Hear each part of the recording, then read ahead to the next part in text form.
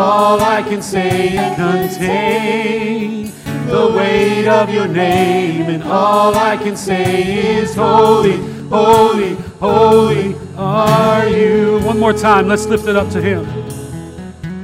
I fall on my face with angels and saints, and all I can say is holy, holy, holy are you, God.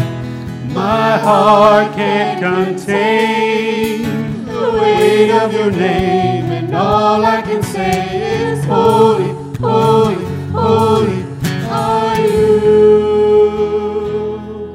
God, in this moment we offer ourselves to you as a sacrifice of praise.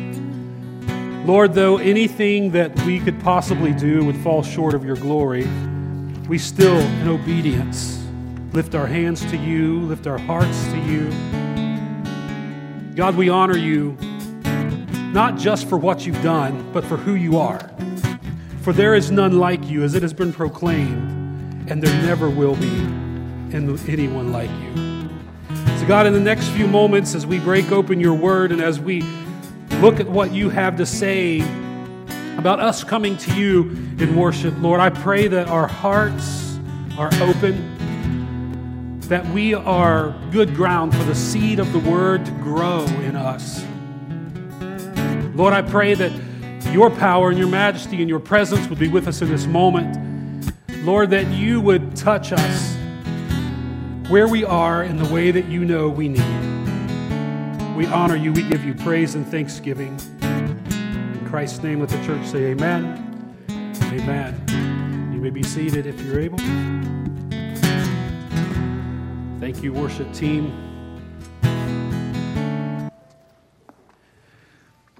Well, good morning, everyone. All right. Let's try that again. Good morning, everyone. Amen.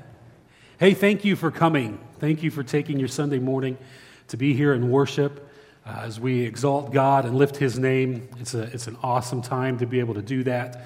And we thank you, whether you're here on site or you're with us by way of the World Wide Web. And so wherever you might be on this planet, thank you for taking time to be here with us. For those who might be our first-time guests, whether here or by streaming, thank you so much for doing that. I particularly thank you that it was announced that I was preaching today and you still came. So thank you. No applause. So today we're going to talk about some elements of worship, and we've been in this series, and Pastor's been taking us through the Great Commission, taking us through the Great Commandment about loving God. We talked about loving God with all our heart, soul, mind, and strength, and today we're going to look at what that looks like in worship and hopefully glean from the life of probably one of the greatest worshipers that the Bible accounts of, King David, and we're going to learn some things about him. So in just a moment of really transparency, there has been some anxiety with this for me, and I feel there's been times throughout the last couple weeks where I certainly felt the enemy fighting this. And that does two things to me. Kind of it terrifies me, JP, but also excites me. Because whenever the enemy is fighting, that means God's doing something. Let me say that again. Whenever the enemy is fighting, that means God's doing something. So if you feel him fighting in your life, guess what? Good chance God's doing something or about to do something. So we want to, I covet your prayers this morning. I want us to really hear what God has to say about this. We've also prepared something for you. So in talking about worship, the next 30 days, we have a devotional for you. And the devotional will come primarily by way of Facebook. And so every morning at 6 o'clock, that day's devotional will pop up. I realize that not everyone is on social media, and so we do have the devotional books, and they are right back underneath our community vision sign. And so if you would rather have the hard copy, you are more than welcome to take that and make that a part of your day. If neither one of those work for you and you want something else like a PDF file or something like that, just see me and we'll be sure to get that to you. So as we start this morning, I'm going to start with a video. And let me just kind of preface this video by saying this is just a fun video. Don't look for any kind of overarching spiritual theme or deep spiritual meaning, because there is none. All right? It's just a video that kind of sets up something that I want us to, it's a fun video, and I want us to kind of understand as I go forward. So if we could get the sound on that, thank you. These are about turtle races.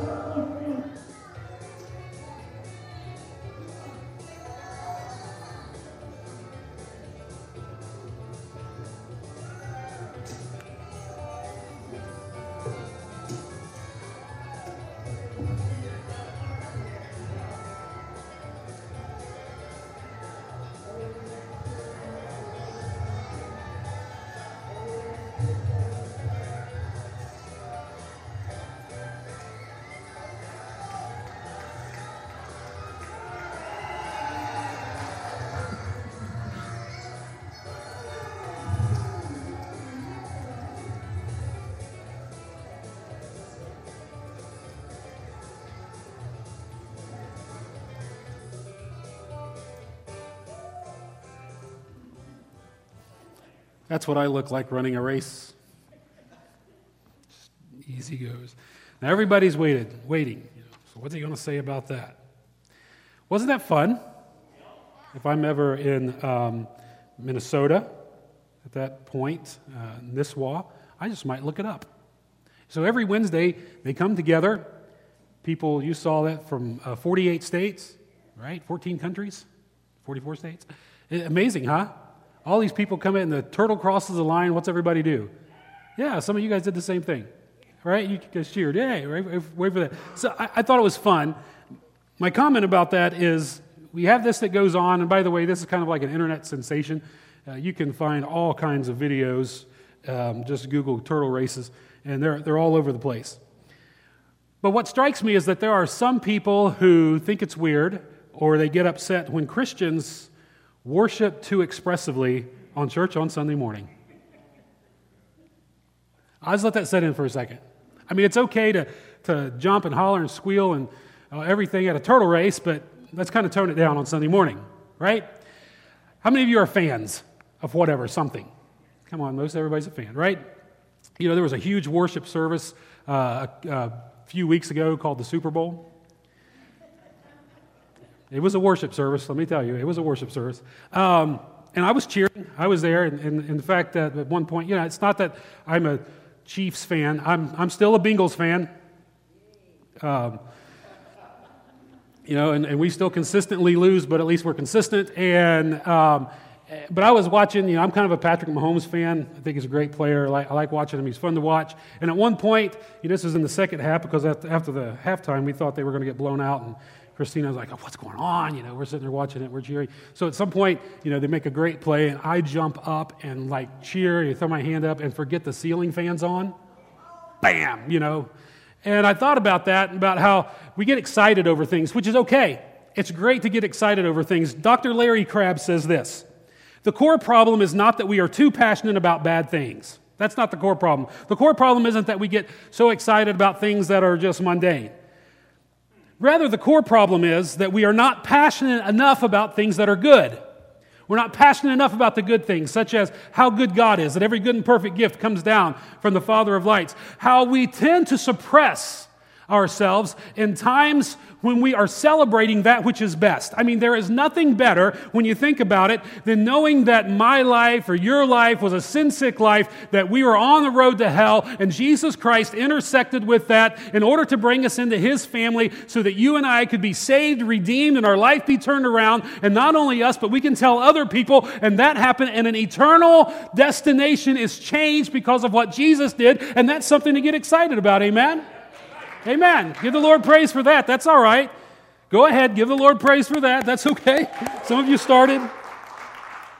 Listen, one of the things that we do and what we need to do is give ourselves permission to express to God our thanks, our praise, whatever that is.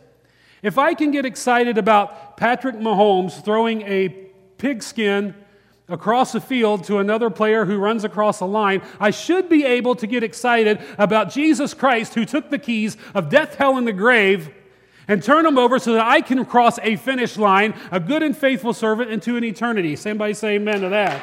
Amen.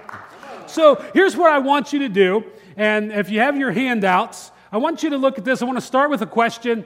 The question that we're going to start with is this: how passionate are you in your pursuit of God? Or you can say your worship of God. And I want you to take, this is just a self-assessment. You don't have to turn these into Pastor Ralph or anything. This is just a self-assessment, and it's a self-assessment. So don't assess your neighbor and don't assess your church. Assess yourself. Real quick, just look at that. Would you check the box that how passionate are you in your pursuit of God? Are you alive or lifeless? Would you say you're involved or detached? Passionate or indifferent? Is your worship routine or real? Okay, and those are just for you to kind of self-assess where you are. And sometimes you find yourself in different places in life. Now, sometimes we don't want to mark things that look negative because we'll think, oh, somebody will think I'm not a Christian. Now, this isn't about whether or not you're a Christian. This is about where you are personally in your worship with God.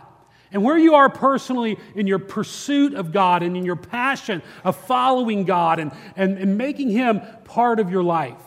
And so that's where we're going to start and think about as we look at these passages of Scripture today. And wherever you are, I hope that you can go deeper. If you're able to mark all four on the positive side, we'll say that you're alive, involved, passionate, and it's real to you, and great. Then I want it to become more alive and more involved and more passionate and more real. Because I believe God wants that for us as well. So let's talk about this. There are two kinds of worship that we find in Scripture. We can actually break those out and we could do a whole series on the different types. But suffice to say, there's active and passive worship. There's an active worship that pleases the heart of God, and there is a passive worship that God doesn't accept. And so there's these two types of worship that we're going to look at today. I'm not going to go into all the other ones that we can find and all the nuances and all of that. I think it's important that we understand that God calls us to a type of worship, and that type of worship is an active worship. And God wants us there. God wants us there continually. There's only two times to worship: when you feel like it and when you don't. And I'm not being facetious. I'm being real. Those are the two times to worship God. Why? Not because we feel like it, but because, more than anything, He is worthy. So the context of this passage that we're going to look at in Samuel is that the Ark of the Covenant, which represented the presence of God to the children of Israel, the Ark of the Covenant, David wanted to bring to Israel. And the reason he wanted it there was because he wanted the presence of God to be with the people of God. Okay? Why does Meredith and the worship team come up here every Sunday? Why do we get here at 8 o'clock in the morning while some of you are still in bed? Why do we spend some time practicing? Because we want the presence of God with the people of God. Right? Why does Pastor Ralph and JP and the other ministers of the church give their time to prepare sermons and messages and talks? Well, because we want the presence of God with the people of God. I mean, that's because we know something. JP will tell you this, that kids' lives are changed in the presence of God, right? So we want that to happen. Why? Because we know that there are things that can't happen humanly, that aren't possible, but can happen in the presence of God. David understood this, and he wanted that ark, the representative of the presence of God, back with the people of God, and he went to get it, and on the first trip, it was horrible. It was disastrous. People died. They touched the ark, and they're not allowed to do that. And so he's like, wait, something's wrong. And so he says, let's turn aside, let's rest it. And he puts it in the house of a guy, and the guy's name is Obed-Edom. What a name. Obed-Edom. Obed makes room, and the ark is there. And so David does his homework and begins to see what did we do wrong. And he talks to the Levites, and he talks to the priest, and he begins to understand what is needed. But David's heart was so intent on bringing the presence of God to the people of God. And so he goes back this time to do it right.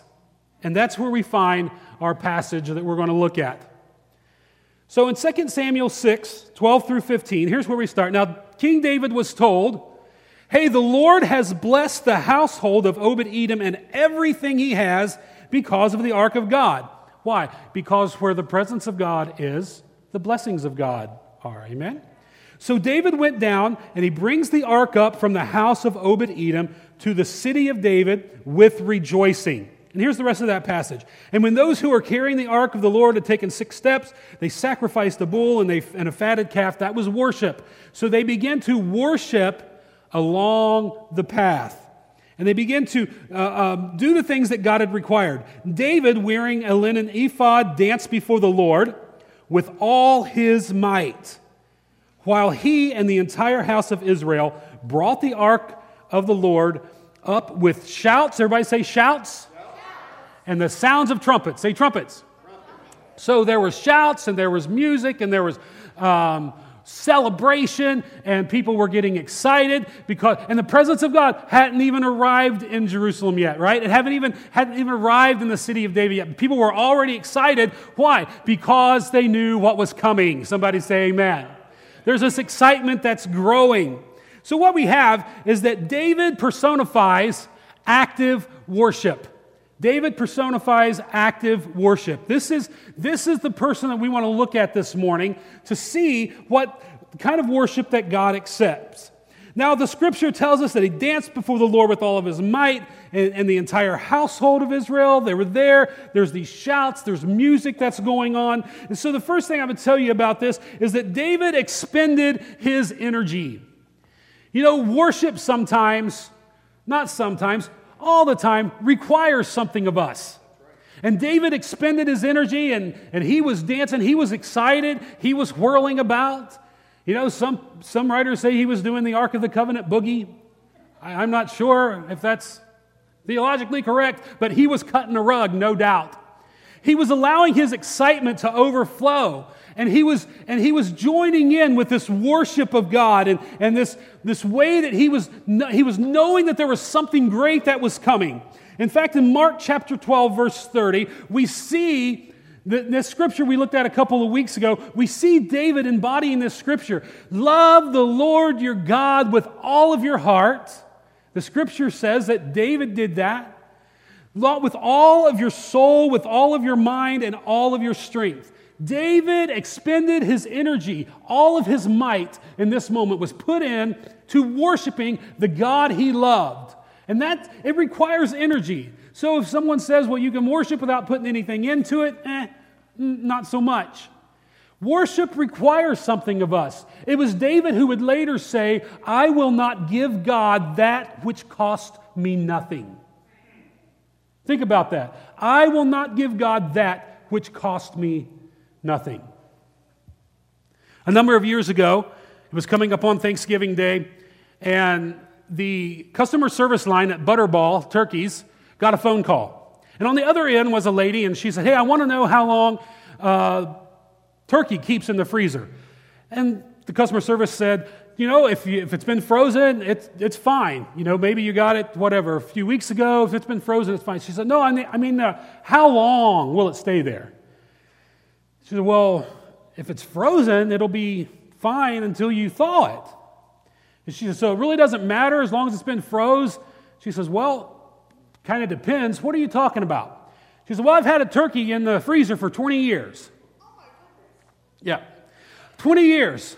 And so the customer service said, well, I'll tell you what, you can eat it, it'll be fine. However, it's probably going to have no flavor, it'll be tasteless. And the response was, and this is recorded in Butterball's, the response was, the lady says, all right then, I guess I'll just give it to the church. How many Butterball turkeys have we given to the church? How many Butterball turkeys have we given to God in worship? Hello? How many times have we just given God something that really doesn't cost us much, that really doesn't have much flavor to us? We want the good stuff. We're going to save that for ourselves. How many times do we give God that which cost us nothing or cost us little? Ouch, right? I'm guilty. So we've got this idea that David says, I'm not going to give God that which doesn't cost me anything. I am going to give it all out. Now let me address something because I've heard this, and this became real popular several years ago. Well, I worship God according to my personality. Okay. You can worship God according to your personality if you are worshiping God. But this has become a catchphrase for people who don't worship, who don't give to God, who don't expend to God, to say, I worship according to my personality, therefore back off and leave me alone. It don't work that way. In fact, let's get real down to earth about it. Jesus came and died to save you from your personality? Amen? I mean, think about you before you were saved. Some of you were arrogant jerks. You say, well, how do you know that? Because your old man shows up every now and then. Hello? Right? And we got to crucify it all over again and take it back to God. Listen, God came to save you from your personality because your personality is fallen. And God said, wait a minute, you know what? I want to take out your heart of stone. I want to give you a heart of flesh. I want to do something in your life. I mean, you look at some people that have, you look at the people in Scripture. The Apostle Paul, dude was a murderer. What was his personality? To kill. Hello. And what did Jesus do? Well, he interrupted his life. How about that? And changed him. So listen, we can worship God according to our personality if we are worshiping God, but do not use that as an excuse to refrain from worship. Because you're just smacking God in the face. Okay? Everyone will worship God differently, and that's why there's all different modes and all different ways to worship God. Some people are exuberantly expressive. There are some people who are kind of meek and mild that I have known, but when they get into worship, their heart just pounds. They express God in incredible ways, and it's an amazing thing. So it's not about worshiping. When we worship God according to our personality, we remain in control. And that's tough for us. As humans, we want to be in control. We want to be the one calling the shots. You know the song that we sing, my heart can't contain the weight of your name. Now, we sang that song a couple weeks ago, and I was in the balcony, and I was thinking about that, Meredith. And I sang that. You know what came across my mind? I thought, God, I don't want to sing these words to you and it be a lie. I don't want to lie to you, God, while I'm singing to you. And so in that moment, I just said, God, I just want my heart to be cleansed. I want to be whole before you, and I want my heart to overflow and my worship to overflow from a heart of gratefulness. And it made a difference in that moment for me as I began to sing. And I think sometimes we just sing the songs that are, the lyrics that are on the screen, and we don't let them sink in, and we don't listen to what it's saying. And sometimes I wonder how often that we sing this to God, and we're really not singing the truth, right? Oh, we're singing Scripture and we're singing the truth of Scripture, but sometimes it might not be true in that moment about us. And in that time, what God is saying, He's trying to take those lyrics and He's trying to take those words and He's trying to take maybe the words of a sermon that Pastor Ralph is speaking that we're saying amen to, but knowing that it's not real about our own life. And God's trying to take that and He's trying to knock on our heart's door and say, hey, let's renovate this area. Let's get in here and do a HGTV spiritual thing on you, right? Let's flip this flop, because there are times that I'm the flop, right? And God's saying, let's flip this. Let's make something good out of this, Willie. And I have to respond to God in a way that brings Him honor. So I'm not trying to beat us up at all. The point is, I want us to experience the presence of God. I want to experience the presence of God greater. We want the people of God to experience the presence of God. And that's why we sometimes pressing in the worship, we actually have to press in the worship. It's not always easy. Sometimes it's hard because Satan doesn't want you there. He doesn't want you in the presence of God because he knows that you become a greater threat against everything he's doing the more you're in the presence of God. How about that? Amen? Amen.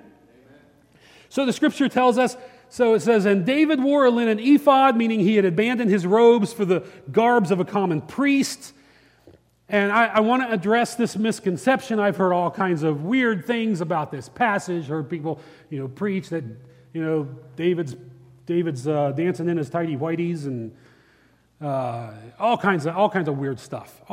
Just strange stuff about this passage. So let me just address a misconception so we're all on the same page about this. So there are people who say, well, the scripture says, and they quote what David's wife said about him. And by the way, she was being facetious. And I just want us to understand, first of all, the ephod, in every place that it is talked about in Samuel, the ephod is always placed over other garments, every place. So there's no reason to think, in correct biblical interpretation, that this is anything else. But here's the biggest thing. You might not know this, but there is a book in the Bible called 1 Chronicles.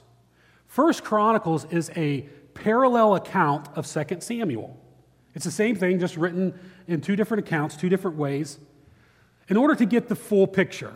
So 1 Chronicles 15, 26 through 28. Here's the account of this, just to clear this up. It says, and because God helped the Levites who were carrying the Ark of the Covenant of the Lord, they sacrificed 7 bulls and 7 rams. Sound familiar? We read that. And David was clothed in a robe of fine linen, and also were all the Levites who were carrying the ark, and the singers, and Chaniah, the leader of the music and the leader of the choir. And David also wore a linen ephod. So all of Israel brought the Ark of the Covenant of the Lord with shouting to the sounds of horns, trumpets, and cymbals, and made loud music on the harps and the lyres before the Lord. That's pretty clear. That's what the Bible says about the account. So when you hear some other things that are kind of strange and weird, just go to that. You say, well, then why does the Bible even say anything about that? Because David was king. David would have been wearing royal robes. David would have been dressed to the hilt, representing his position and who he is. But David got to the place where David wanted nothing less than all of God's presence. And he wanted to celebrate that in the expression of his worship. So David removed his royal robe, demonstrating that there is no earthly position that supersedes the posture of expressive worship. Please get that. He wanted to let the people know he was king. He was the leader. David understood this. You might want to write this down. People will follow your example long before they follow your vision. He understood that. And he knew that as king, if he really wanted people into the presence of God and to experience them, he needed to do something that didn't set him away from the people, didn't put him up on this great throne. Yes, he was king, but he took off the kingly robes just to be dressed in a linen robe. He put away all the highfalutin things, and he said, I might be your king, but right now I am a subject of the king on high, and I am going to worship. And he put on the ephod, which was typically worn by the Levites and by the priests. He wanted to enter a place, and the scripture tells us that as New Testament believers, we are all kings and priests before our God. And he says, I am going to just be like you are, but I want you to understand that I will give up every position that I have, every place of rule and authority that I have, just so I might be in the presence of the Almighty God, just so I might experience Him, because that means nothing to me if I can't have God's presence. Amen. He wanted not only to experience it for himself, but he wanted the people of God, and so he led by his example. He desired that people experience God more than anything else. That, as we will see, will cause him a problem, not personally, but we will see what happens. Jesus had an interesting talk with a woman in the New Testament. And after revealing her life and where God could intersect with her in an amazing way, he said the time is coming and is now, listen to this, when true worshipers will worship the Father in spirit and in truth. For the Father is looking for those who will worship Him like this, in spirit and in truth. Dr. Jack Hayford, he made the statement that when we look at the Scripture talking about spirit and truth, let's understand that spirit talks about the expression of worship, and truth speaks of the doctrine of worship. Therefore, everything that we express in worship and should be expressed in worship should always follow the guidelines of biblical truth and doctrine. To offset one without the other, to be expressive in worship without doctrine, leads us into weird stuff. To be all doctrinally with no expression leads us into stagnation and legalism. And I think Dr. Hayford is onto something there. So we have David in his expression of worship. And then there's another passage that I think is just pretty awesome. You might want to write this down. I think this is maybe on your fill-in sheet. The expression of your worship, get this, multiplies the blessings of others. Wait a minute, I thought it was just for me. Well, it is for you. And it is for God. But it multiplies the blessings of others. In verses 17 through 19, the scripture says, they brought the ark of the Lord, they set it in its place inside the tent that David had put up for it, and David sacrificed burnt offerings and fellowship offerings before the Lord. Now watch this. They're in a time of worship, and David is continuing this worship. And it says in verse 18, after he had finished sacrificing the burnt offering and the fellowship offering, he blessed the people in the name of the Lord. Then he gave a loaf of bread and a cake of dates and a cake of raisins to each person in the whole crowd of Israelites, both men and women, and all the people went to their homes. Blessed. You see, there's something about our worship that blesses other people. Sometimes it is because they're blessed because they see our example and they follow it and they begin to worship in the same way.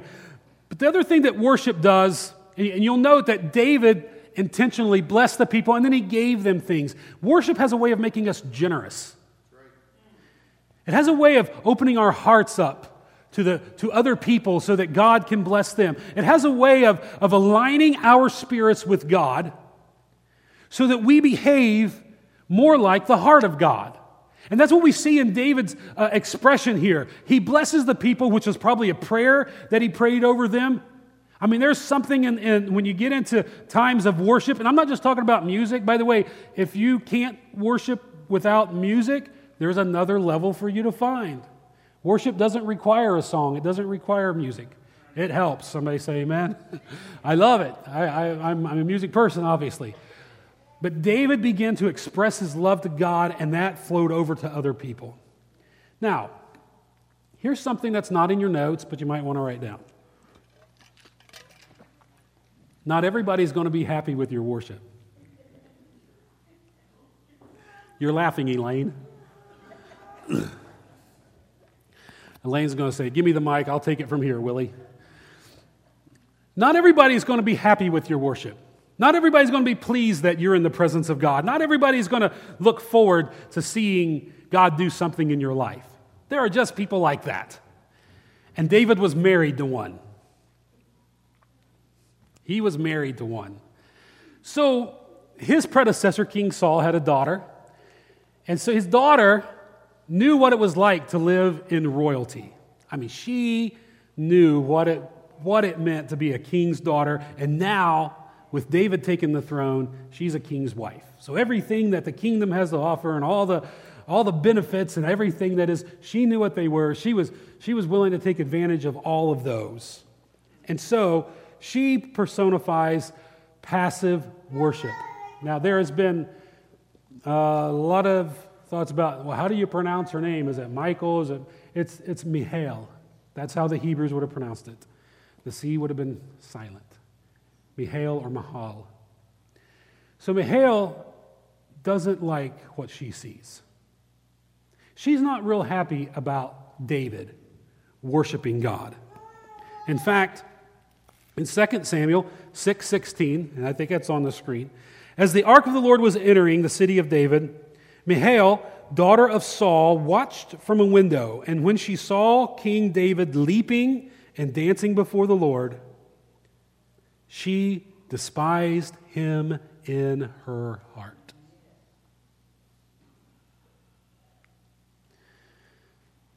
First thing we could say about this is that if you don't have a heart of worship, you can get to be a despiser of worship. And that's where Michal was. So she had seen this. The word translated despised here evokes contempt or scorn or to be offended. She was offended at David's worship. She scorned his worship. Did not like it at all. Here's the passage, verses 20 through 22. When David then returned home, so David's been in this great worship service. He's connected with God. He's so excited that the presence of God is among the people of God, and he's on cloud 9, and he goes home. And Michal, the daughter of Saul, came out to meet him and says, and just think of the most sarcastic tone that you've ever heard in your life. That's probably pretty close.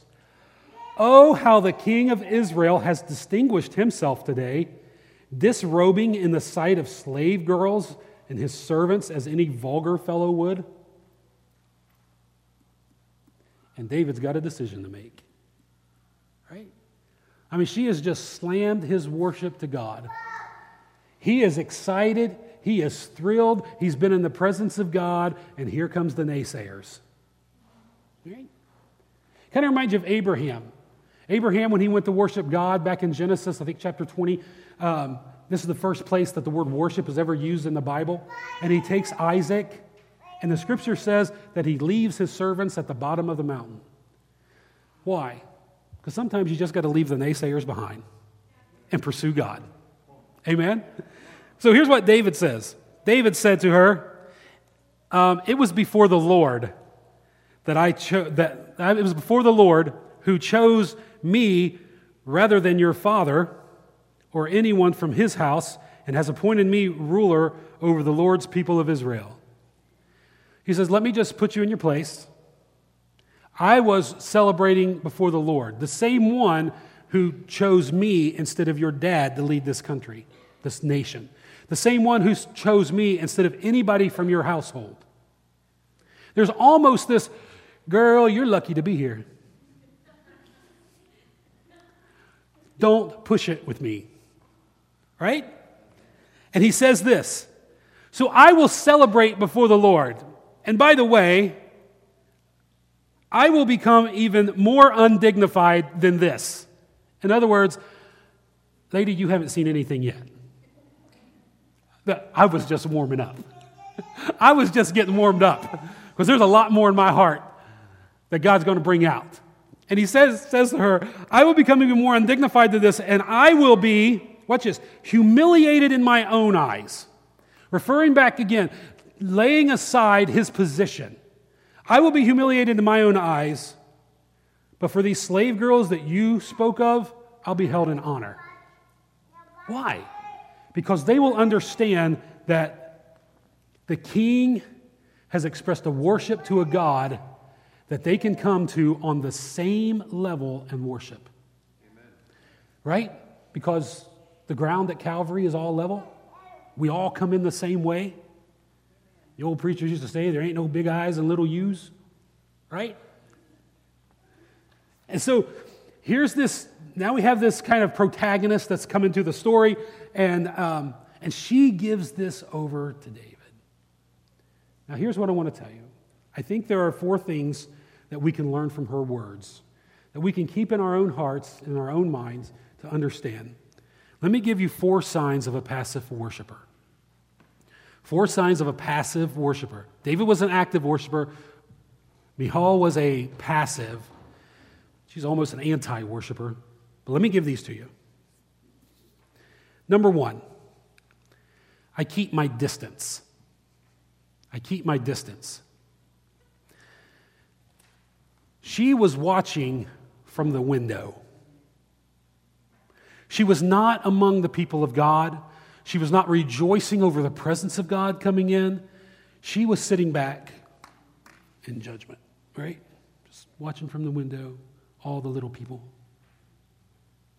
All the people who didn't have her position, who didn't have, and then there was her husband. She couldn't believe he's acting that way. There's no way for a king to act. I'm not going to do that. Beware of becoming a worship spectator. Beware of becoming a worship spectator. One that just wants to passively be there. Secondly, the second sign of a passive worshiper is that I am critical of other worshipers. She came to the place where, think about, not only what she was saying against David applied to David, but it would have applied to everybody who was worshiping. Undignified worshipers. What's wrong with them? Right?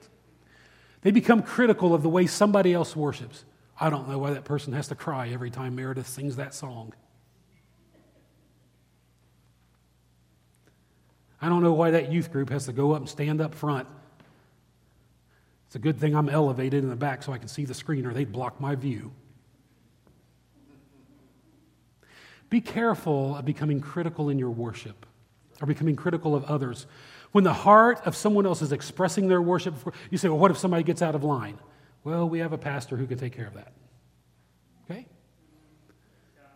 Has there ever been worshipers that get out of line? Possibly. But it's much more likely, instead of worshipers getting out of line and getting weird, that people are going to sit back and not participate. People, you say, well, I don't want that wildfire in my church. Let me tell you something. You get the real fire, you don't have to worry about wildfire. The real fire will burn it out. Amen, preacher. Amen. It's all right. I'll amen myself on that one. Number 3, I exaggerate the issue. So she took his stance of setting aside his position, his royal robe, right? And she made the accusation of him disrobing and being vulgar. You see that? So she moved this issue into a place of exaggeration. And that's what people who don't have a heart for worship, that's what those, if we start getting hard toward God or hard toward people, a sign of a passive worshiper is that you exaggerate that. Right? I mean, somebody does this, and then they're going, I can't believe they were up there flailing their arms around everywhere. And say, hold on. You know, be careful. Be very, very careful. Beware of turning your own preferences into a moral judgment, which is what she did. Turned her own preferences into a moral judgment. And this is probably the most critical, number 4. I value what people think of me more than what God does. I value what somebody else might say more than what the heart of God might say. In fact, I'm more concerned about what people think than what God's word says. Here's what I find interesting about the word of God when we're talking about worship. God, all through Scripture, says things like, lift holy hands to me.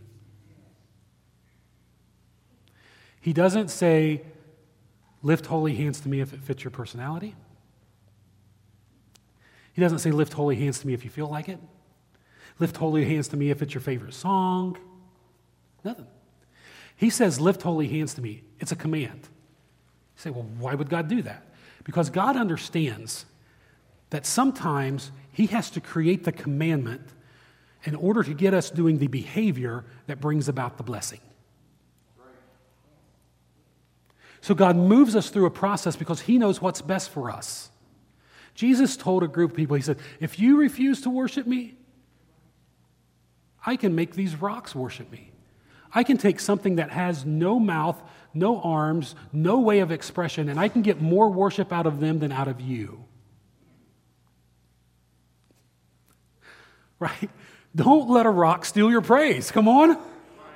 I mean, when God says I can get more praise out of an inanimate object than some of my children in church, that's an issue, right? That's a problem.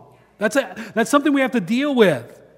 And so we can get to this place where we're not obeying God, we're not listening to God. There's tons of places. Just you can search out all the different ways that God talks about worshiping him. Sing a new song unto the Lord, the Scripture says. Well, I don't know why we don't sing all the hymns that we've always sang, because the Bible says, sing a new song to the Lord. Is there anything wrong with singing the old ones? Nope. But if you're not singing new ones too, then you're only half obedient. That's right. Well, and by the way, partial obedience is disobedience. Let that soak in for a second. You see, our worship and our expression, our Christianity is of utmost importance. C.S. Lewis said this: Christianity, if it is false, is of no importance at all. And if true, it is of infinite importance. But the one thing it cannot be is moderately important. Your relationship with God, your pursuit of God, cannot be moderately important. It's either not or it is. Right? Well, I don't believe that. Well, let me take you to the book of Revelation where Jesus tells an entire church, I would that you were either hot or cold, but because you're lukewarm, I'm going to get rid of you. I'm going to spit you out of my mouth because I can't stand the taste of being lukewarm, God says. Why? Because our life in Christ has to be of utmost importance. It can't be mediocre. It's either is important or it's not. Right? What we learn from her is that being a worship spectator has consequences. The Scripture said, and Michal was the daughter of Saul, had no children to the day of her death. Let me bring a spiritual component into this as the worship team comes. There is this idea that our worship brings about fruit in our life and in the life of the church and the life of others, right? The Scripture says that she had no children, no offspring. She gave birth to nothing but herself, her own selfish desires, there was nothing beyond herself. And sometimes I wonder how much of the church, how many times in my life has God wanted to produce something, but because I was resistant or worship or not engaged, that I was barren in that moment. That I didn't bring about something for the glory of God or the blessing of others. Pretty amazing. We'll close with this story, and then we're going to worship together for a moment. So this is the Jesus film. Perhaps you've seen it. It's been translated in I don't know how many different languages. been shown all over the world. One of the things that they do is they will go into an area, and this area has no electricity, but they will take generators, and they have this big, huge blow-up screen that's bigger than life, and they show this in the people's language. And Ben Patterson, he wrote an article about it in Leadership Journal, and I wanted to share it with you. So there was this group of people, and they had gone into the jungles of East Asia. They took it because there were some missionaries working in there, and they wanted to show the Jesus film. So these people, before the missionaries, had never even heard of Jesus.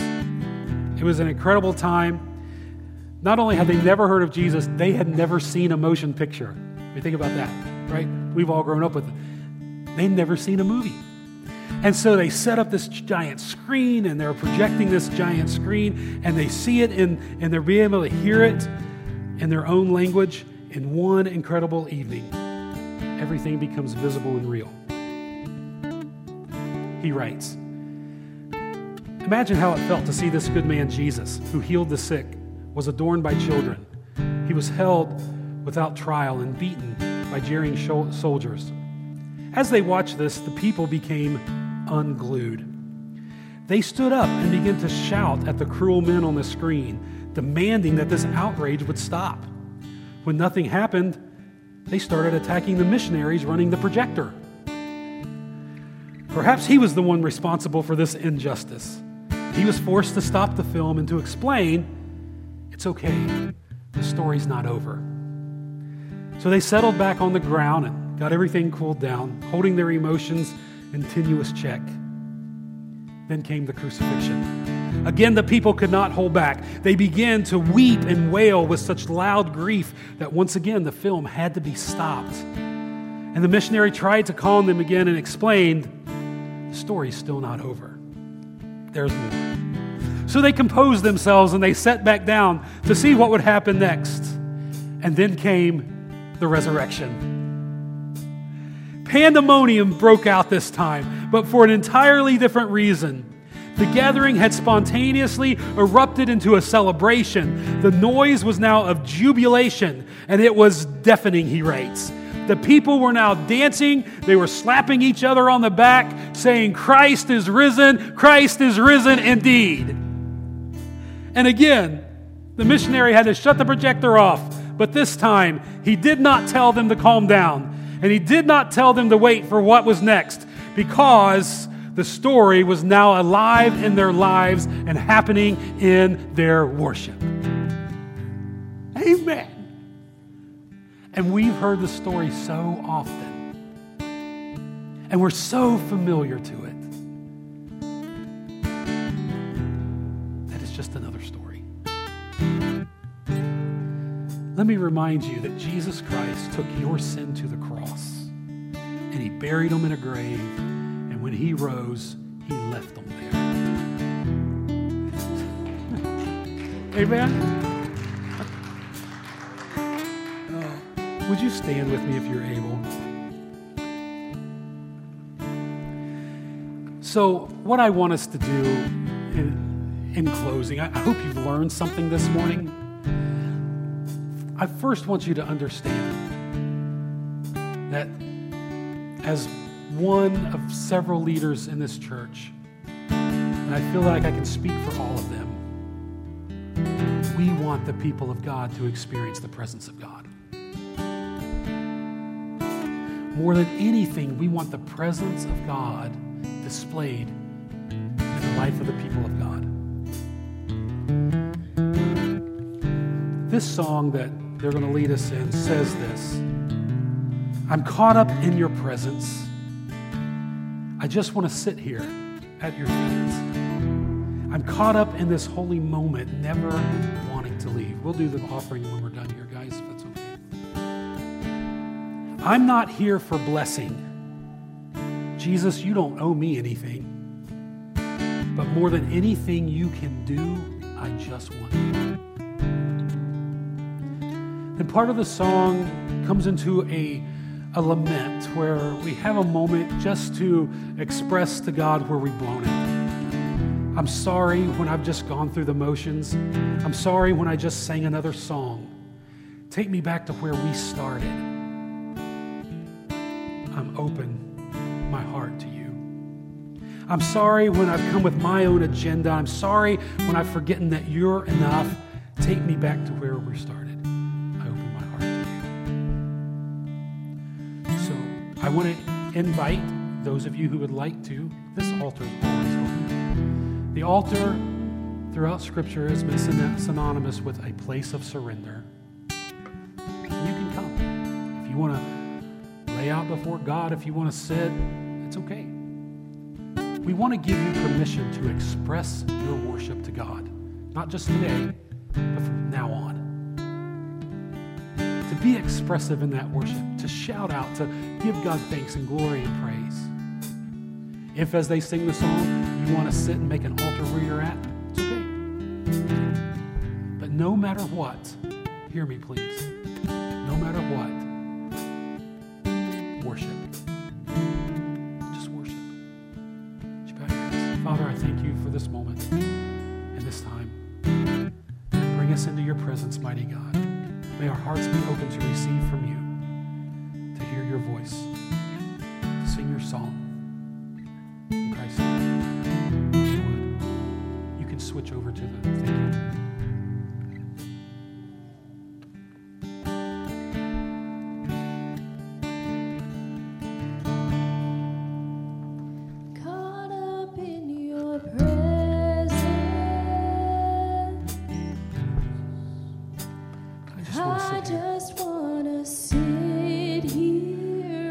Yes, Lord. Caught up in this holy moment. I'm caught up in this holy moment. Something about it I just don't want to leave. I never want to leave. Oh, I'm not here for blessing. Jesus, you owe me nothing. And Jesus, you don't owe me.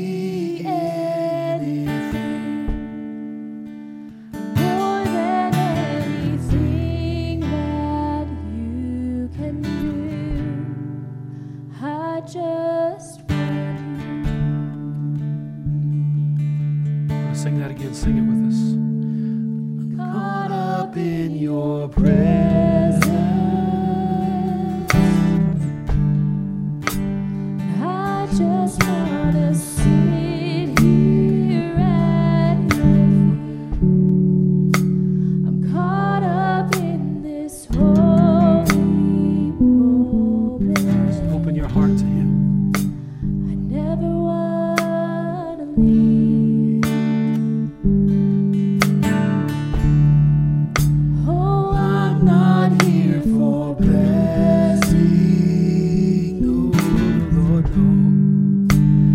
Jesus, you don't owe me anything more than anything that you can do. I just want you. Let's have a moment of repentance before the God. I'm sorry. I've just gone through the motions.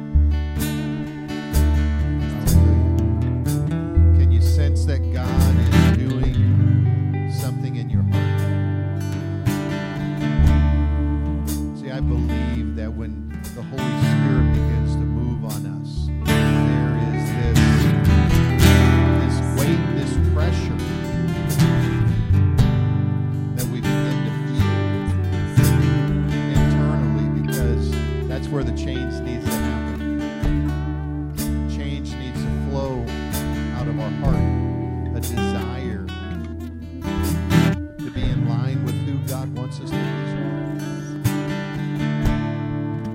You know, as Willie was sharing there, the reality is active or passive worship is a decision.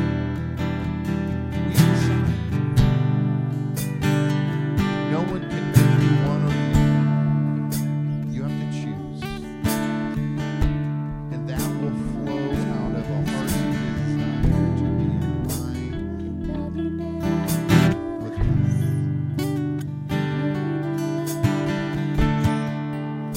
Nothing else will do.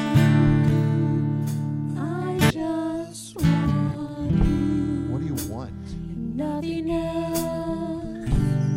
The blind man came to Jesus, and Jesus looks at him and says, "What do you want?" I just want you. What do you want? Nothing else. You want Jesus? Nothing else. How would he know? Nothing else will do. I just want you. Nothing else. Nothing else. Nothing else will do. Let's push in. I Let's just let the weight of this want moment cause somebody Nothing else. to respond. Nothing else. Just pour it out. Nothing else will do. I just want you. Nothing else. Let this be your heart's cry. Nothing else. Nothing else will do. I just want you. Nothing else. Nothing else. Nothing else will do. I just want you. Nothing else. And nothing else. Nothing else will do. I just want you. Nothing else. Nothing else.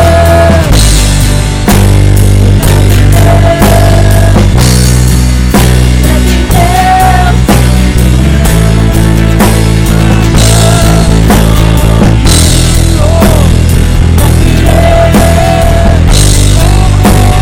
Nothing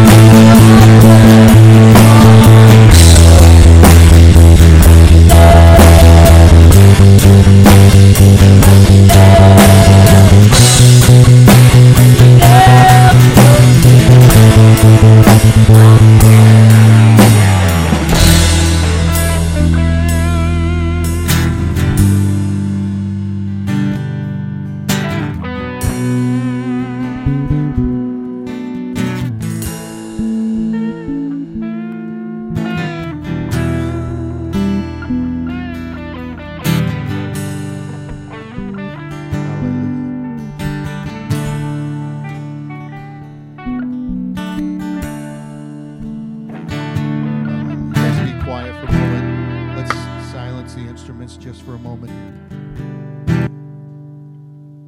I want you to just sit in his presence here for a moment.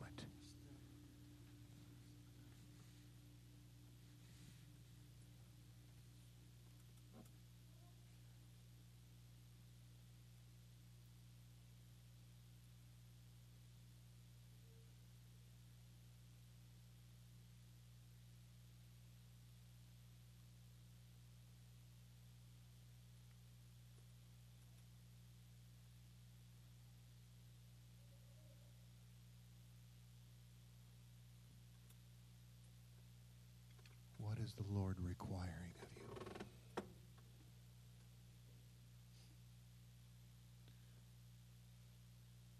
What is he desiring for you to surrender to him? To pour out.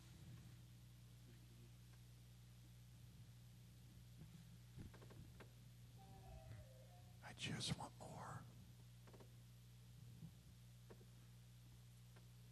Worship team, lead us in this. We're going to go through this one more time. I don't believe God's done yet. If you need something from God today, wherever you're at, I know Willie invited you to the altars, that they're always open. But hear me.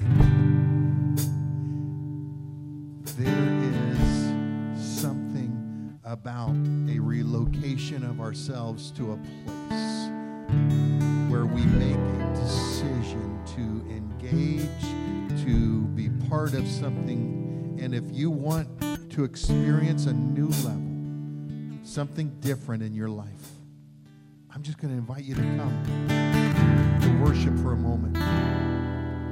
Push in beyond the comfort zone that you've lived at to a place where you are vulnerable to the presence of God, taking you into something new, something fresh.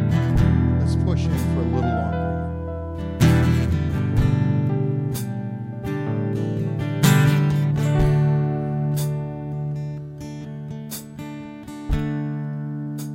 I'm caught up in your presence.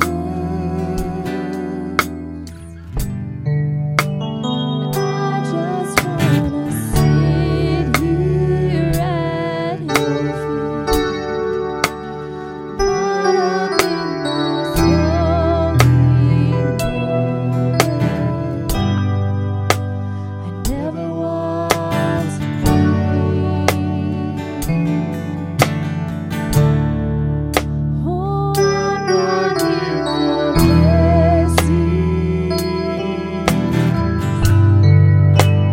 Jesus, you know me anything, more than anything that you can do. I just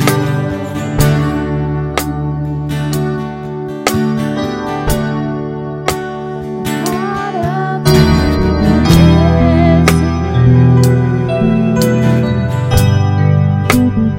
I just wanna sit here at your feet. Caught up in this holy moment.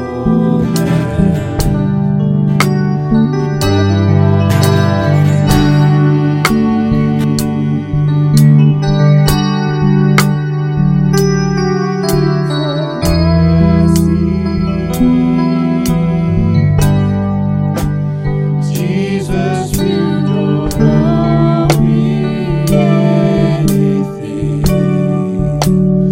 more than anything that you can do. I just want you.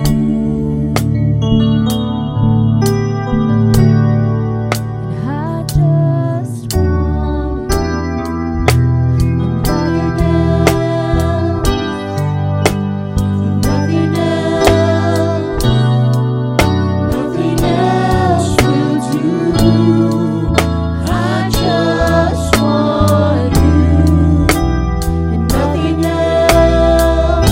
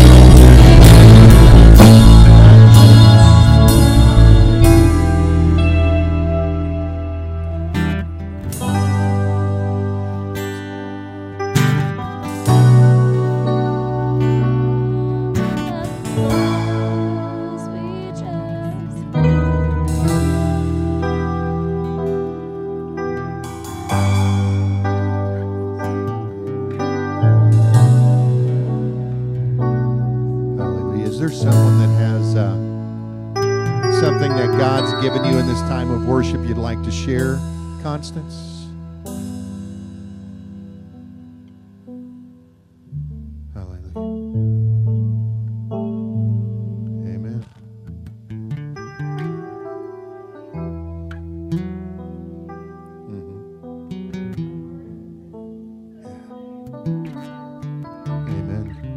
We've been lifting Joseph up.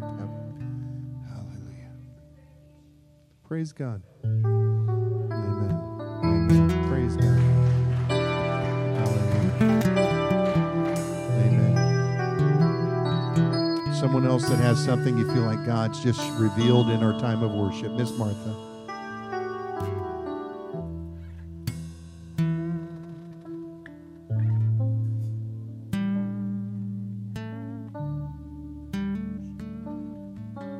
Did you hear that all? I am the Lord your God, and I am pleased. That's the message God wanted us to hear today. Amen. Is there another? Something you just had this impression during worship and you'd like to share it? Praise God. Hallelujah.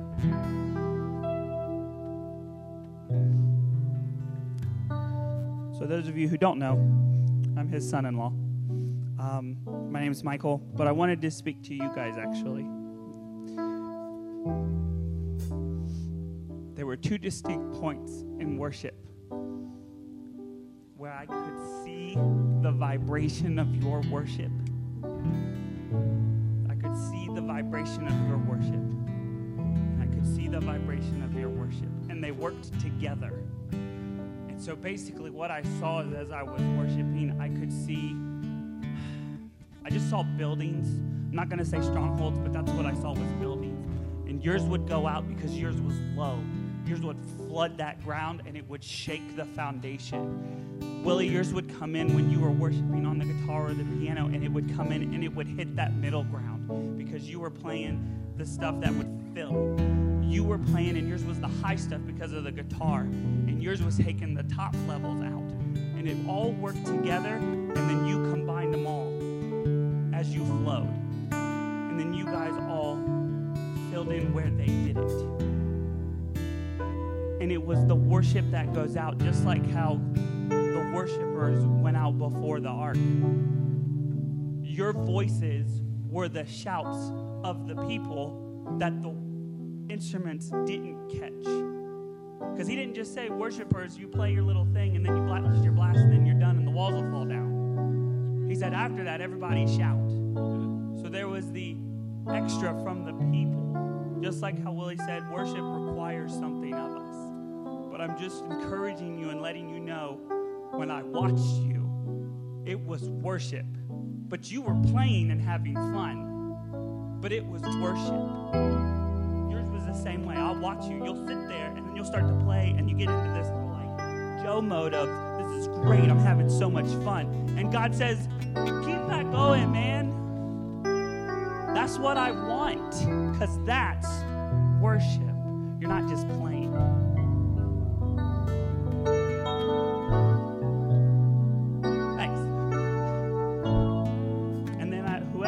Whoever said, I'm the Lord your God and I am pleased, I heard that too for here. I heard, this is a sweet aroma. And I like it.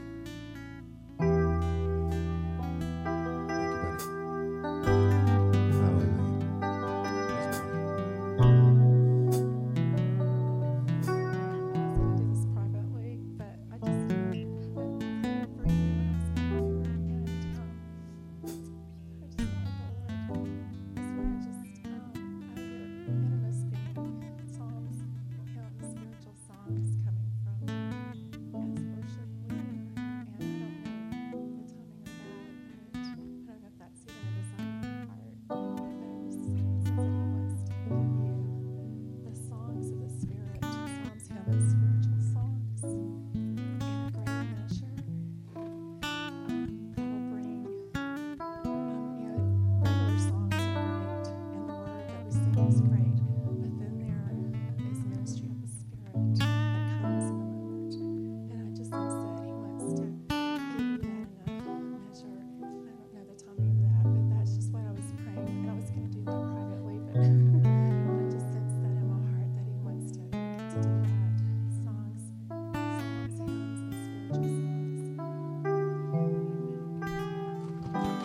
Hallelujah. When you start getting into the gifts of the Spirit being poured out, they are transformative in nature, in that they are meant to make connections in the lives of the believers, to take them to a new level, to take them deeper into things. And so when God begins to move on someone and they step out and pray for someone else, it is not meant to make them feel bad. It's to lift them up. It's to empower them to live differently and to be different. You know, that's why when our young people who work so well with this, you know, as worship's going on, they easily just move out of their ranks, and there's never just one of them. If one starts to move, there's two or three that follow, and they'll gather around someone, they'll begin to pray, and it begins to lift someone up. Okay? That's what the gifts of the Spirit are meant to do. They're to build us up, to increase the awareness of God's presence in our lives in new ways. And so I thank our worship team, all those that prayed and those that responded. I just encourage you,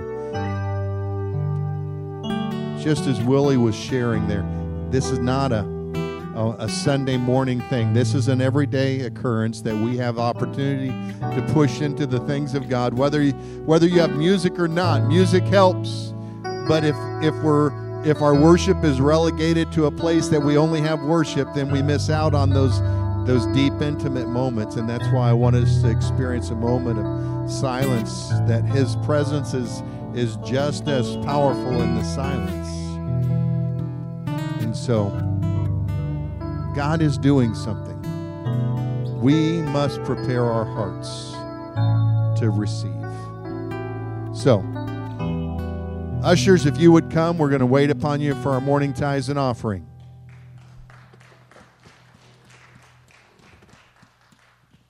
There are things coming up in the weeks ahead. We have Elevate coming up. JP, you need to say anything about that?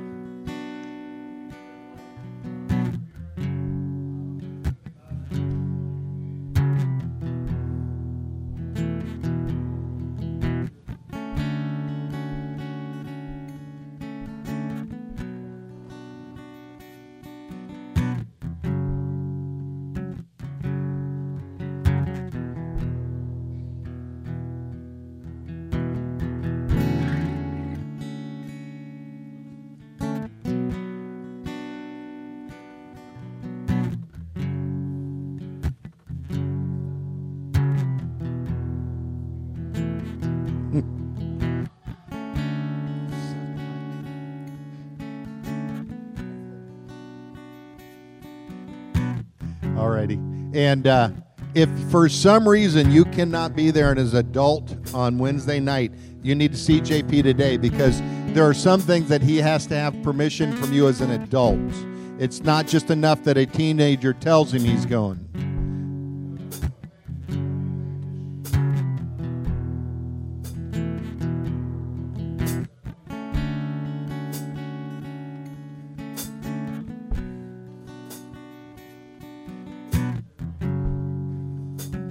Amen. Praise God.